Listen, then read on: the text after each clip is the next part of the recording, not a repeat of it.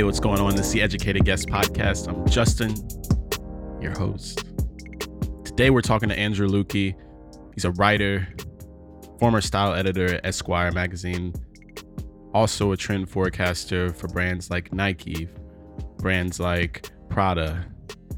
You need to hear from this guy. He's amazing. And especially his most recent work, book entitled Cool, Style, Sound, and Subversion. Today we're talking about subculture. We're talking about grit. He has some wise words for all of you out there, including myself. I enjoyed the conversation. Tune in. This is Andrew Luecke.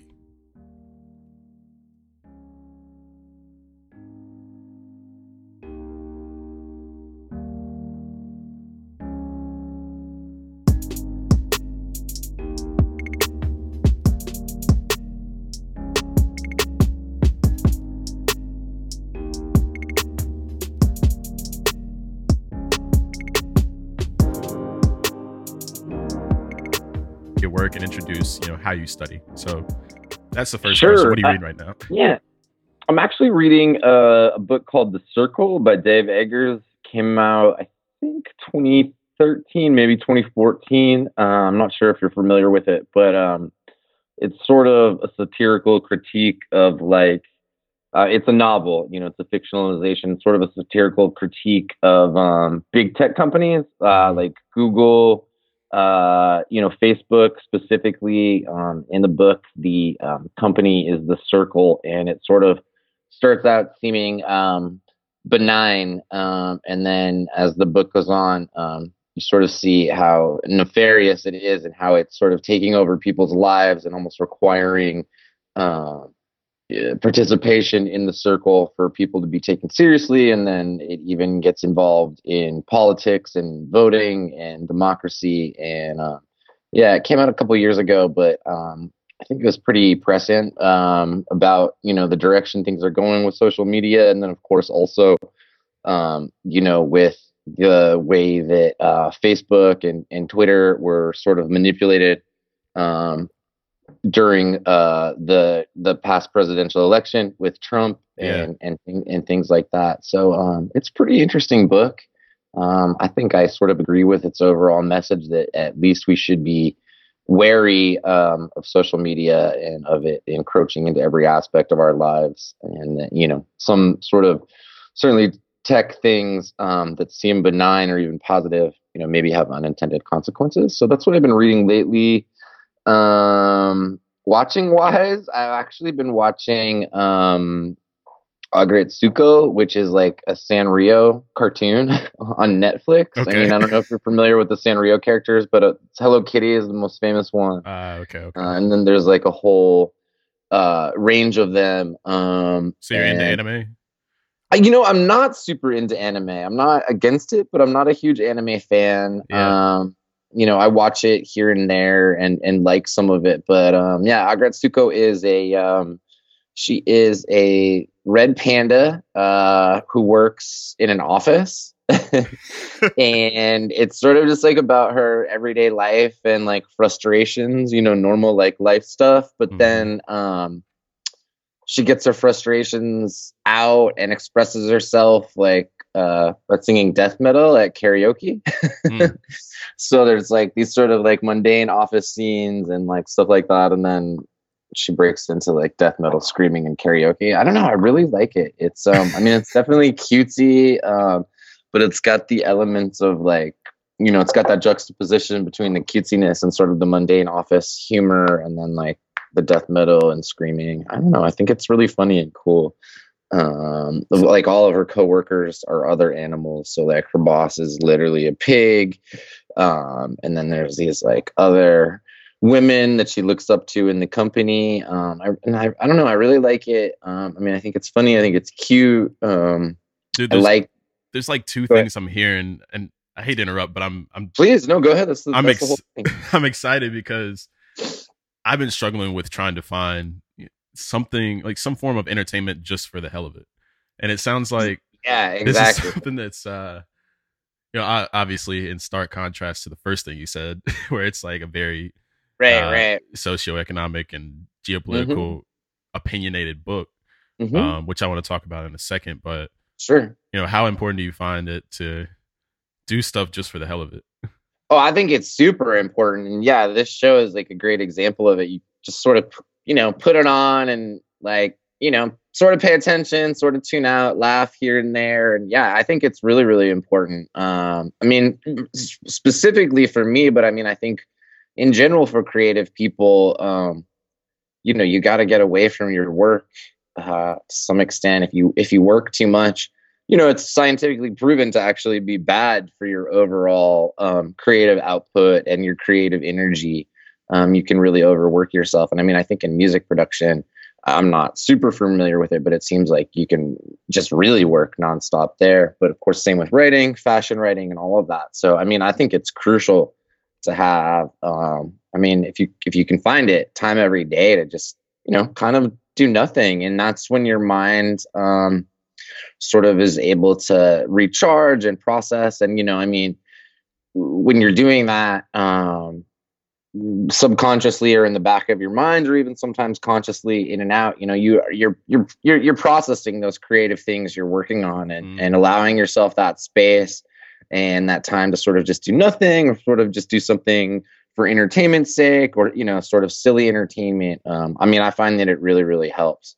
And it refreshes, it makes your ideas all the more better, gives you more energy. So I think that's really, really important. And I mean, it's interesting that you sort of picked up on that contrast there between the book and the show. And yeah, the show is it's like lightweight, but touches on some sort of everyday stuff. The office stuff is funny. I like seeing the differences between like Japanese office culture, because it is a show that was made in Japan for a Japanese audience originally, and like American office stuff. But yeah, I think that's crucial. And I mean, I try to do it as much as possible. Of course, I'm always hustling, working. I have a full-time job right now working for a clothing company where I do copywriting and a little styling, which is really good. But then, of course, I'm always either trying to hustle up freelance writing gigs on the side, or do some trend forecasting on the side. So, yeah, getting that time away to just chill, just relax, just do your own thing or do nothing, I think is super important. And I really privilege it actually in my own life. Like, make sure to go, skateboarding as much as possible. Yeah. Exercise. I mean, skateboarding is great if you're into that. Like, such a good combination of both creativity and physical exercise. Not that other things aren't. I mean, anybody who's a fan of basketball or World Cup or soccer, anything like that, you definitely see the creativity there too. It's one of the things that's most exciting. But for me, I love skateboarding. So yeah, I mean, that's crucial. And I think that's a crucial tip,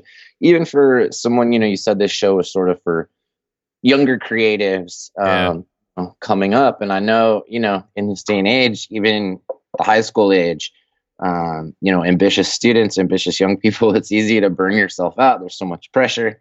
Right. So definitely take your time to chill. Take your time to exercise if you're into that, or dance or meditate or whatever, or all of that. But I want to talk about that. Super important. I love that, dude, and I want to talk about that word you use, hustle, because I want to get your perspective on if you had to compare 2 days that you go through. A normal day where you lay your head on the pillow at night and you're like, "All right, this is a cool day. I didn't really give it my all, but I got something done." And then what did you do in the day where you lay your head down and you're like, all right, I was hustling today. I was getting after it. This was a good ass day and I'm proud of myself. What are those differences? It's an interesting question. I mean, yeah, that's an interesting way to phrase it. I don't know. Like, I feel like working in fashion and working in New York City, not to sort of like, I mean, sometimes people in New York City are too into being in New York City, but it really is so busy here. I mean, I love it here. Don't get me wrong. I've been here for almost 16 years, but it's so busy. It's such a grind, from the second you leave your apartment in the morning, there are people right in your face. You know what I mean? Right. And even though most people are polite and cool, it's just like that energy of that is a grind almost from the second you get out. Then you're on the train and this and that. So, I mean, I think, you said like, what's it like on a normal day for me? Like, unless I really do nothing, which is pretty unusual for me. I'm pretty proud of myself. Not proud of myself, but I feel good just making it through the day. Getting the work done I need to get done and stuff like that. So I feel like that's an accomplishment. I actually feel like that's important, for a young person coming up to know too, that you don't always have to do the most every single day. Yeah. That just consistently showing up, consistently meeting your deadlines, consistently, that consistency is just important as some sort of explosive superstar day in many ways. But on the other hand, I definitely know what you're talking about. Some sort of like, whoops, there goes my headphone. Really, really successful day. So, I mean, I think that a day like that for me would be a day where I'm able to, go into my job, get a little writing done for the company. And then, as I said, one of the nice things I'm lucky enough to do at my job is also step outside of my desk. I get to do some styling, which is a really, really great contrast. I had a little background in that before I took this position a couple months ago, but they've had me do a bunch more. It's been really, really cool. I've already got to style some of my heroes from growing up, sort of older artists. Like, who are some of those people?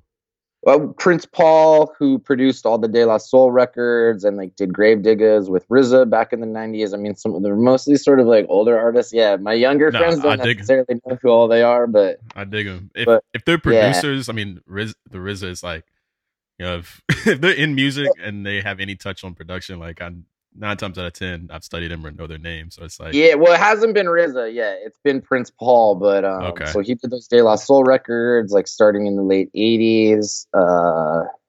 De La Soul is Dead. 3 Feet High and Rising is amazing. If you're interested in older hip hop, that stuff to me was so heavy. Like growing up, it was just like, and I'm from Colorado, so it's kind of in the middle of the country. You're not in LA, you're not in Atlanta, you're not in New York. So, and it was before the internet back then. I mean, not to talk about back in the days too much. So like those records were so heavy to us because it was like almost all you had, you know what I mean? Like all you had to be in contact with what was cool and what was like going forward. But I've also got to style Ricky Powell. He was a photographer, hip hop photographer for like Def Jam. I mean, I don't think officially for Def Jam, but he shot like Run DMC and Beastie Boys and stuff in the 80s and 90s. That's crazy. Stuff like that. So yeah, it's been really, really cool. So anyway, but back to your question. So yeah, it would be a day where I get, go into work, get some writing done, get to step outside, work on a cool shoot, styling. And, and then maybe when I'm done at work for the day, come home, either, hustle up a freelance writing story. I'm lucky enough to write for, websites like Highsnobiety, and I've done stuff for Huffington Post and stuff like that. So maybe hustle up a freelance writing story pitch, if it gets accepted by an editor. Or maybe come home, and I also do freelance trend forecasting on the side. Working with a variety of companies. So maybe, come home, do that for a couple hours. But then, as you said, also make sure I don't go too hard, maybe stop by. It's always that balance, right? Exactly. It really is, maybe 9:30, 10, take a shower, chill, eat a healthy dinner, and then like watch some Agretsuko or some sort of like less heavy TV. But yeah, so it's, for me, one of those really successful days is when I'm sort of able to incorporate, aspects of all of those things I'm doing. The work I'm doing at my current full-time job, so writing, a little styling for them, and then maybe a freelance article on the side or something like that. It's funny because I love the response, because it sounds like there's not too much of a difference in terms of actual tasks being going throughout the day. And I've been struggling with this recently. I was talking to a friend of mine. He runs a startup, and I was just like, yeah, man, like I've got the consistency part down. We're moving. People are enjoying the show. People are growing, like all that good stuff. And I was like, but it feels like I'm not growing. It feels like it's not, Sure. But the point is, he gave me this pretty good quote. He was like, yeah, when nothing's happening, that means you're doing the right things. Interesting. And obviously any one hitter quitter quote, I'm just like, you gotta take it with a grain of salt, but it was what I needed at the time, and I wanted to hear, what. Yeah, I mean, I think that's you're right to be wary of just like one size fits all quotes, but I think that's pretty accurate. And being mostly a writer or what have you, and being here with some of my other closest friends are do other creative stuff here in New York. My best friend is a pretty successful actor, and we've talked about this a lot, especially as we were younger and first getting into those things. First being fortunate enough to finally get some opportunities in what we wanted to do, and I think that consistency is more important, and in some ways more difficult, not more difficult than sort of having the home run creative idea or the home run creative, session. Cause that's important too, but you can't really force that, Right. That's going to come to you and that's going to happen when it happens. But, you're only going to have the chance to really knock that out of the park when that comes up, if you're putting in the consistency. And, the consistency, I think that's hard. And, I've seen over the years some very smart, very creative friends or associates of mine who they just don't have that, or they just don't value that consistency. And like, if you can't put it in pretty much every day, you're going to fall off and get passed by, sometimes even by less talented people who are just able to grind it out more and more and more. You know what I mean? That's another thing. It's like amazing ideas are important, but it's almost more important to take those ideas to completion. And sometimes you're going to see a situation where someone has an amazing idea or more talent, but they're just not going to finish it. And so what's more valuable? Someone who has a pretty good idea, who grinds it out and finishes it, and, completes it to the best of their ability, or someone who has a superstar idea and never does anything. It's like, well, the finished idea is always going to win out. You know what I mean? So it's that consistency, and it's hard. It's hard for people. You have to just, put it in. And then, as I said, talking to other creative friends, another thing we sort of, I think, discovered together as we were coming up, that like one of the things about being a professional, as a writer or an actor, but of course it applies to music or almost anything, or, it doesn't even necessarily have to be creative, but one of the things about being a professional is like being able to show up when you're not feeling your best, when you're, maybe you didn't sleep well, or it doesn't even have to be anything big, but you're feeling your best. You're 60%, you're 75%. Yeah. But what you're able to do still is produce at a high level. It might not be your highest level, but you're still producing at a professional level, day in, day out, even if you're not feeling your best. And I also think that it's important on that note. Another thing I see a lot of, and I've struggled with myself, creative people is, creative and ambitious people is, they always want to do their best. You want to do your best. And so, but you have to be wary of perfectionism, because that can stop you if you're saying, well, this isn't my best idea, or I'm not feeling my best, maybe I better just chill today and wait till I'm feeling it. It's like, no. There's two things that come to mind, man. Like, you have to do your best and grind it out no matter how you're feeling, and that's how you like keep it up. Yeah, what comes to mind, please? No, I'm a huge reader. That's why, the first question was what it was. And yeah, that's a great question. Same. I was like that. The book I'm reading right now is by Brene Brown. It's the second book I've read from her. It's called Daring Greatly. Are you familiar with Brene Brown at all? No. Please tell me. So she's a psychologist, and she was kind of, ironically, kind of one of those subculture psychologists where she had her group of people that really, really followed her until she got a TED Talk. I think I'm gonna write this down. Brene Brown is the name? Yeah, Brene Brown.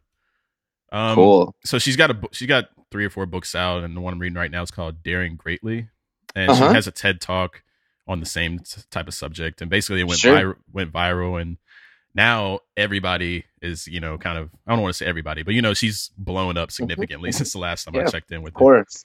But literally this part of the book I'm on right now is talking about perfectionism and Uh-huh. like 15 different quotes from psychologists and studies and all that good stuff about how it kills creativity. Oh wow. So yeah, there you go. So that, and then the second thing I think about, I don't know if you ever seen this.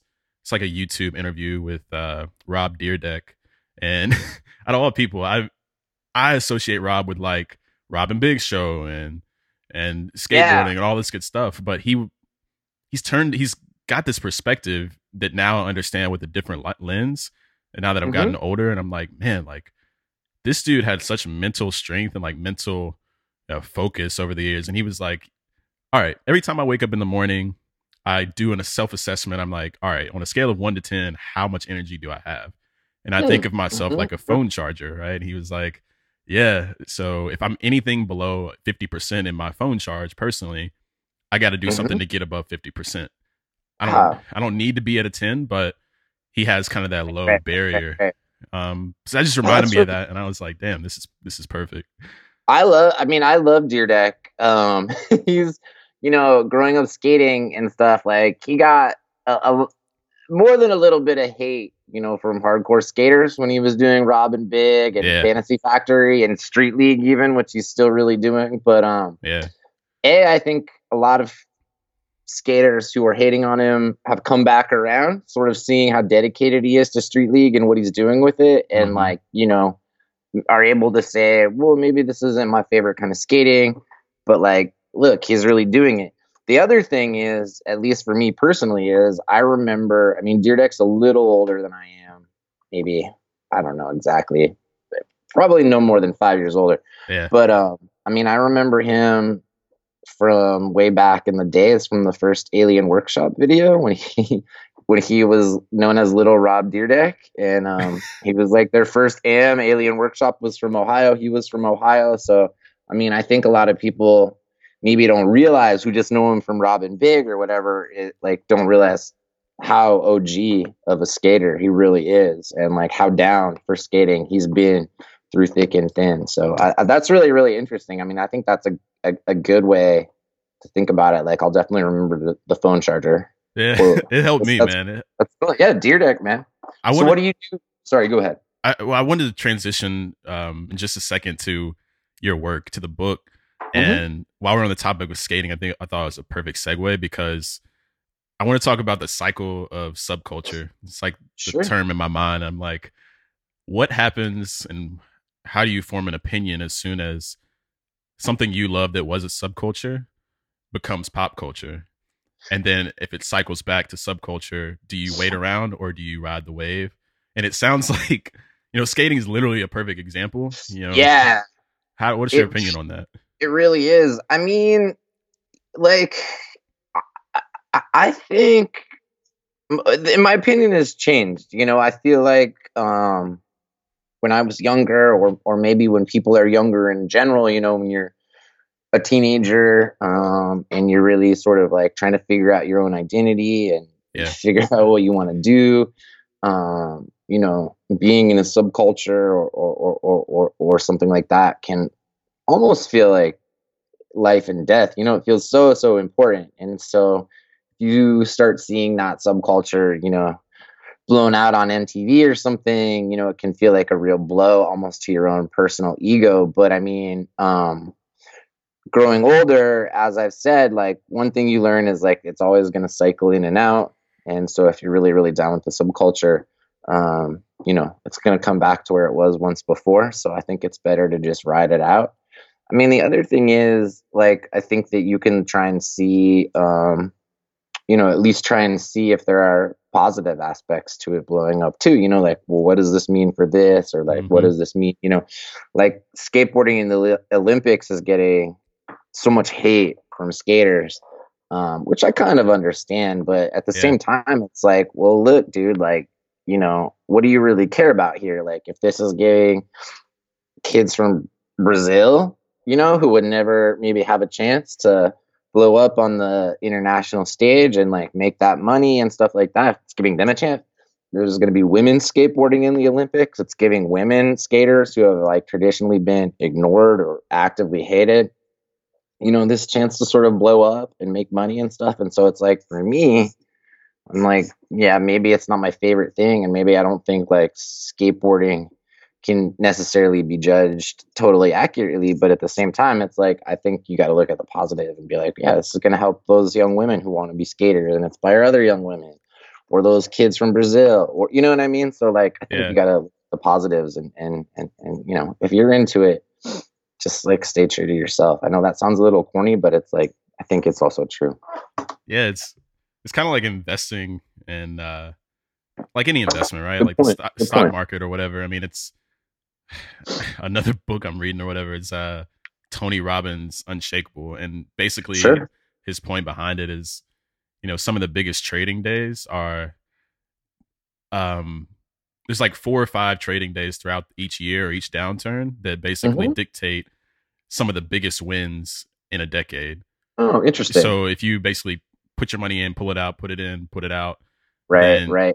If you miss those 5 to 6 biggest trading days in history because the market went down because you got scared or, whatever, then really are you in it for the long haul? And I think that's a perfect same thing you're saying. And that's a perfect example. Yeah. Well, and the other thing I think is too, like with subcultures coming in and out or whatever, like, something gets popular or something goes in a direction that you don't like for your subculture or whatever. Like a lot of people will, just complain about it or be like, oh, that's whack now. But it's like, well, to me, one of the points of subcultures, and I hope this comes through in the book, because, is like, subcultures are partly there for people to create their own meaning, maybe outside of like the dominant power structure at the time or something like that. You create your own meaning. So I've always said, like, instead of just standing on the sidelines and being like, well, this is whack now, like,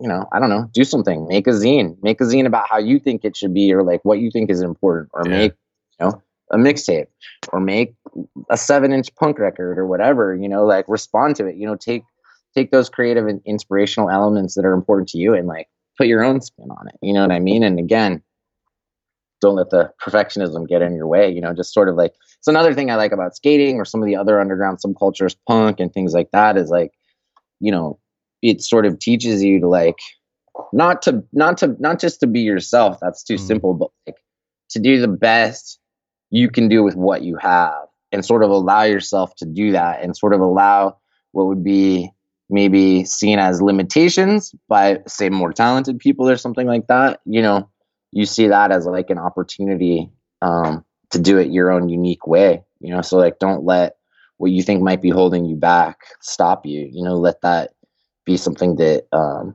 adds character and uniqueness to like your own creativity. I love it, dude. And I'm interested to know more about that point when you were writing the book, when you're like 50% in, 50% not done. Because I'm pretty sure any artist period has always experienced this, and you have to remind yourself of why the hell am I doing this? What is, what was a win? If you had to write on your wall in the middle of that writing process when you're like, all right, here's the why, and here's what a win looks like when this is done. In terms of the voice, the message that you were trying to convey, and that person's problem you were trying to solve, or something you needed in the world. Yeah, I mean, the why has a lot to do with sort of what I just said. I mean, I think that the why was, well, there was a couple aspects to the why. One, I just wanted to sort of show appreciation for all of this stuff that had been so important to me and influenced me. And like, looking at the book, it goes back to the 1920s. So, we have Lindy Hoppers and all of these subcultures that obviously like I never interacted with personally, but I mean, going back, that far back, sort of tracking how that has inspired later things. So I really wanted to sort of like honor those things that had inspired me. I wanted to show that there's a way to create sort of meaning and entertainment and but not just entertainment and fun. Meaning is really what it is. Right. Sort of outside of the dominant meaning structures, power structures. So that sort of honor what's inspired me. But also, I wanted to make those older subcultures at least seem, if not fun and vital, at least seem as exciting as possible. So it was really honoring that, and then really like bringing that to the world, stuff that might be forgotten. And then in terms of a win, when you're halfway through the book, I mean, I had a really tight deadline for the book, so I basically turned it around. I turned around 90% of that writing in like 3 or 4 months. So it was just like constant. It was just like constant. So I mean, in terms of a win, when I was in the middle of the book, 50% down, 50% to go, I don't know if I even had like sort of the energy to look up and sort of take a win, or see a win that was anything bigger than just like getting it done. The amount I had to get done that day. And with such a tight deadline, it was literally like, write and research. You've seen the book, so it's all separated into a 2-page spread for each subculture. So it was really like, I think I had to get like at least 3 or 4 done every day. Damn. Which was kind of a crazy amount of writing and research. So that was a win to me, just get done what you need to get done. And of course, also don't let perfectionism or like trying to do too good of a job, or you've seen the book, so yeah, it's the main meat. We have all sorts of little fun facts and details around the book, and of course, for those who haven't seen the book, it's illustrated by my friend Greg Foley, who's an amazing art director and illustrator. So I mean, we were able to convey so much information visually, luckily, but sort of like the meat of the writing on each spread is basically like 300 words. And so, I mean, I didn't have the challenge of having to weave everything together into one long historical narrative that interlocked. Yeah. I mean, everything was a discrete little section onto itself, but at the same time, it was like for some of the bigger subcultures, say hippies or something, for example, it was really, really hard to fit basically what I thought was a thorough history, that each subculture deserved into 300 words. So part of that there was like, get the history done, even if it's 700 words. It's like, you can go back and edit that and clean that up. So that's what a win was to me. Just like basically meet that quota and keep going, no matter how daunting it seemed or how tired you were or whatever. So yeah, just like get that amount done every day. That was a win to me, and some days you would have better days. Some days it was like, some days I would have those more triumphant days, like what you were talking about at the beginning, like 7 or 8 done, and it would just happen and they'd be really good and sort of be flowing. It's like, all right, well, that's a huge triumph, but a regular win was just as important, if not, more important. Just get that done every day. So for that person that, to talk back to the audience here, that person who might be like 19, 20 years old, it feels like they have a book in them, whether it's fiction or nonfiction. Yeah. They're searching for that publishing deal, or even just to self-publish. I'm going to take this from a different angle. What do you think is, top 3 time wasters? Like, I think the tendency for, at least a younger audience is to do a whole lot because you got a lot of energy. At least that's how I work. I'm like, all right, I don't know what I'm doing, but I'm going to do something. Right. So what do you think is a huge waste of time? Top 3 time wasters? I mean, honestly, and I'm not anti social media, but social media, you can waste so much time. So Instagram, number 1. It's got an important purpose. I think we first linked on Instagram, no? Yeah. Right? Yeah. So, it's a great connector. It's a great place to display your work and meet other creators, but like, just, make sure you're not spending all your time on there. I think another time waster is this sort of goes hand in hand with perfectionism, but like sort of looking for the perfect outlet or publisher or something like that. I think when you have a project that you've put a lot of work into that's really important to you, you can I don't want to say overvalue it, because of course it is really valuable. It is your work, but like Yeah. you can you can you can you can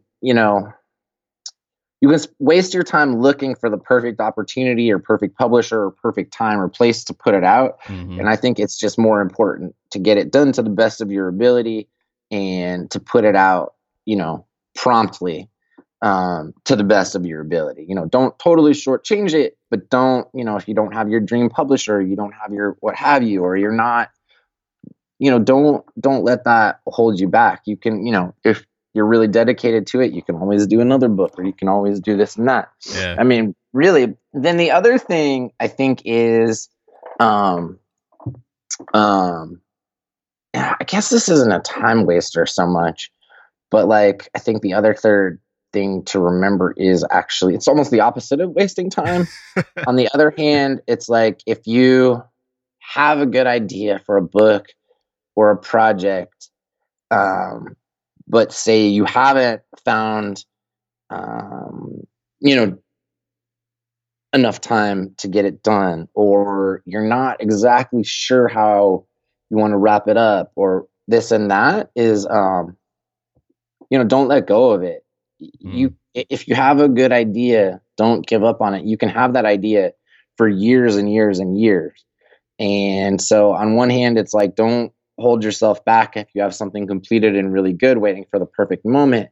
But on the other hand, if you haven't found the time or a good moment or what have you to get something done or get it out there, it's like, don't give up on it. You can hold those ideas for years and years and years, and it may get better over time. And it's like, you can always strike. So, I mean, I guess the message there is like, don't give up, but sort of not just don't give up, just like know that you have, even though things move so fast and you're young and you're so energetic, like you said, you want to bust it out. Yeah. Know that you have more and more time, and that certainly something like a book or even a song or something, there's longevity there. Once you do put something like that out, it never really goes away. So don't rush yourself either. Find that balance. Do you think it's better to publish or or self-publish? To get a publisher or to self-publish? I mean, that's such an interesting question. Now, I think that if you can find a publisher, it's going to give you that much more authority to your work. But at the same time, don't wait too long for that perfect publisher. Get it out there, self-publish if that's what's up. You know what I mean? Who are the people to reach out to, and who aren't the people to reach out to? So if I'm sending 20 emails a week to random publishers trying to pitch my book, and I'm not working on a book right now, so I'm more asking questions for other people. Who are those people? Like, don't even waste your time emailing them. Email this person.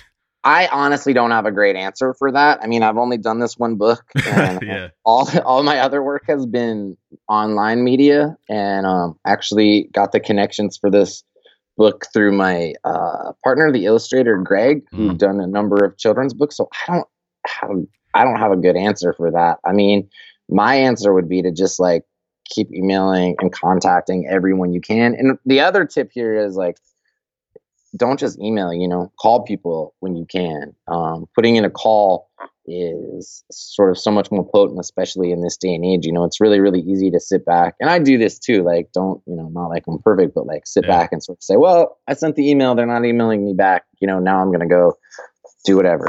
Yeah. It's, it can be really, really valuable to sort of like screw up your courage and call people. I think you get more done that way. You certainly make more of an impact. So yeah, don't just email and sit around on your phone, hoping people will get back to you. Like really, really reach out. Absolutely. I got a couple more questions. I mean, we're about 15, 20 minutes away. Cool. Yeah. I got to go to work in about 15 minutes. So. All right, cool. We'll wrap it up. I want to talk about breadth versus depth. Mm-hmm. And my concern with at least people around my age or even younger is that you either have a ton of breadth or and no depth, or you have depth and you can't even look up and see, hey, you don't even know what's going on in the world. Like basic Mm-hmm. information. How do you Mm-hmm. balance that in terms of finding your voice and studying? Wow, that's a really hard question. How do you balance it? Um, I mean, beyond saying that you just have to be aware of both, I'm not sure. I guess the important part is to be, aware. And one way you can become aware, and that's really, really important for anything creative, I think, is, having other people look at your work. Yeah. If you're way in there in the depths and you're not coming up and seeing the rest of the world, as you said, it it's going to be hard for you to notice that maybe. But if you show it to someone, a mentor, a friend you trust, another creative partner, they're the ones who are going to be able to say like, hey, look, you're so deep here. You have all the information on this. It's really, really amazing, but you're missing this breadth. Um, so, it's your collaborators and it's your friends and it's your mentors who are going to be able to tell you that. And like, also, you know, be open to hearing that. Anybody who's creative, you're going to need outside criticism. It's really, really easy to get sort of attached or super tied to your own ideas and what you think is best. But you need to hear outside criticism from people, and don't dismiss that. Most people aren't. Most people, you're going to trust what that stuff are going to give you Yeah. as good of advice as they can. But um, try not to get your feelings hurt. If there's a criticism, it's there to help you, not to Absolutely. not to diss you. It can be hard if you do get your feelings hurt. It's okay, but take a breath. Don't freak out. Maybe give it a day and come back to that. And it's really important to find the value there. So I would say, yeah, having outside advice is what's going to keep you from going either too deep or too broad. That's what's going to keep you balanced. So take that to heart and do your best with it. Dude, I love it. And the last question I have, and I think you're already speaking through that lens, is, and what would you say to the 17-year-old version of yourself? And I ask this to everyone who comes on the show. Mm-hmm. Mm-hmm. What advice? What would you say? Well, when I was 17, I didn't know what I wanted to do. You know what I mean? So, but that worried me. I was like, got to figure this out. Yeah. I would say to my 17-year-old self that you do have more time maybe than it seems. Mm-hmm. But once you're aware that you do have more time than it seems, don't take that and use that as an excuse to not keep sort of trying to figure out what you want to do. You have the time, but you do have to at least keep that in the back of your mind, and keep driving towards it, or eventually that time will slip away. So, it's like a balance. Don't be too hard on yourself. Don't think you have to have everything figured out. But even as you're doing whatever else, maybe working some job you don't really like to stay afloat, Right. always keep that in the back of your mind. And don't shortchange your own ideas and your own creativity and your own inspiration just because you don't have it all figured out. It's like you can always keep that in the back of your mind. And like I said, with a book or something, and don't give up on that. You can have those ideas for years and years and years. You don't necessarily have to get that all done by the time you're 20 years old. I think there is sort of a sense, especially right now, with social media and things like that, that everybody has to get this done when they're young, and youth is so valued, and et cetera, et cetera, et cetera. And, my peers are popping off. Like my peers are doing it, my peers are whatever. Absolutely. But that doesn't, your peers aren't you. You know what I mean? It's like nobody's life unfolds at the same pace. And so comparing yourself to others, can really be devastating to your creativity, because just because someone's done something by age 21 doesn't mean you have to do it by age 21. You can do it at age 31. You know what I mean? Nobody's life unfolds at the same pace, and sort of those, there's a real tendency to be like, all right, X and X, maybe my hero did put out their first record by the time they were 22. If I don't put out my first record by the time I'm 22, like, it's over. Absolutely. But that's not the case at all. It's like those comparisons don't really matter. It's your own life. It's not their lives. So, don't let those comparisons, especially that sort of tendency to be like, I have to do this by this, because this person did this by this age. That doesn't matter. It's like you set your own goals and deadlines, try and stick to them, get your work done. But just because someone else's life unfolded this way doesn't mean yours has to. You know what I mean? People do stuff at their own pace. Just keep going with it. Just keep going. I love it, man. I love it. How can people check out the work that you have upcoming? I know there's the book. How else, can they interact? Sure. Yeah. I mean, the book, first of all, is called Cool Style, Sound, and Subversion, from Rizzoli. Came out about a year and a half ago now. Andrew D. Luecke is my name. That's Luecke. And my partner is Greg Foley. So you can check it out there. There's also at Cool the Book on Instagram. And then everything else I do, I put out either on my own Instagram, which is just my name, at Andrew D. Luecke, or also on Twitter, which is the same exact handle, my full name. So yeah, keep pace with us in those places.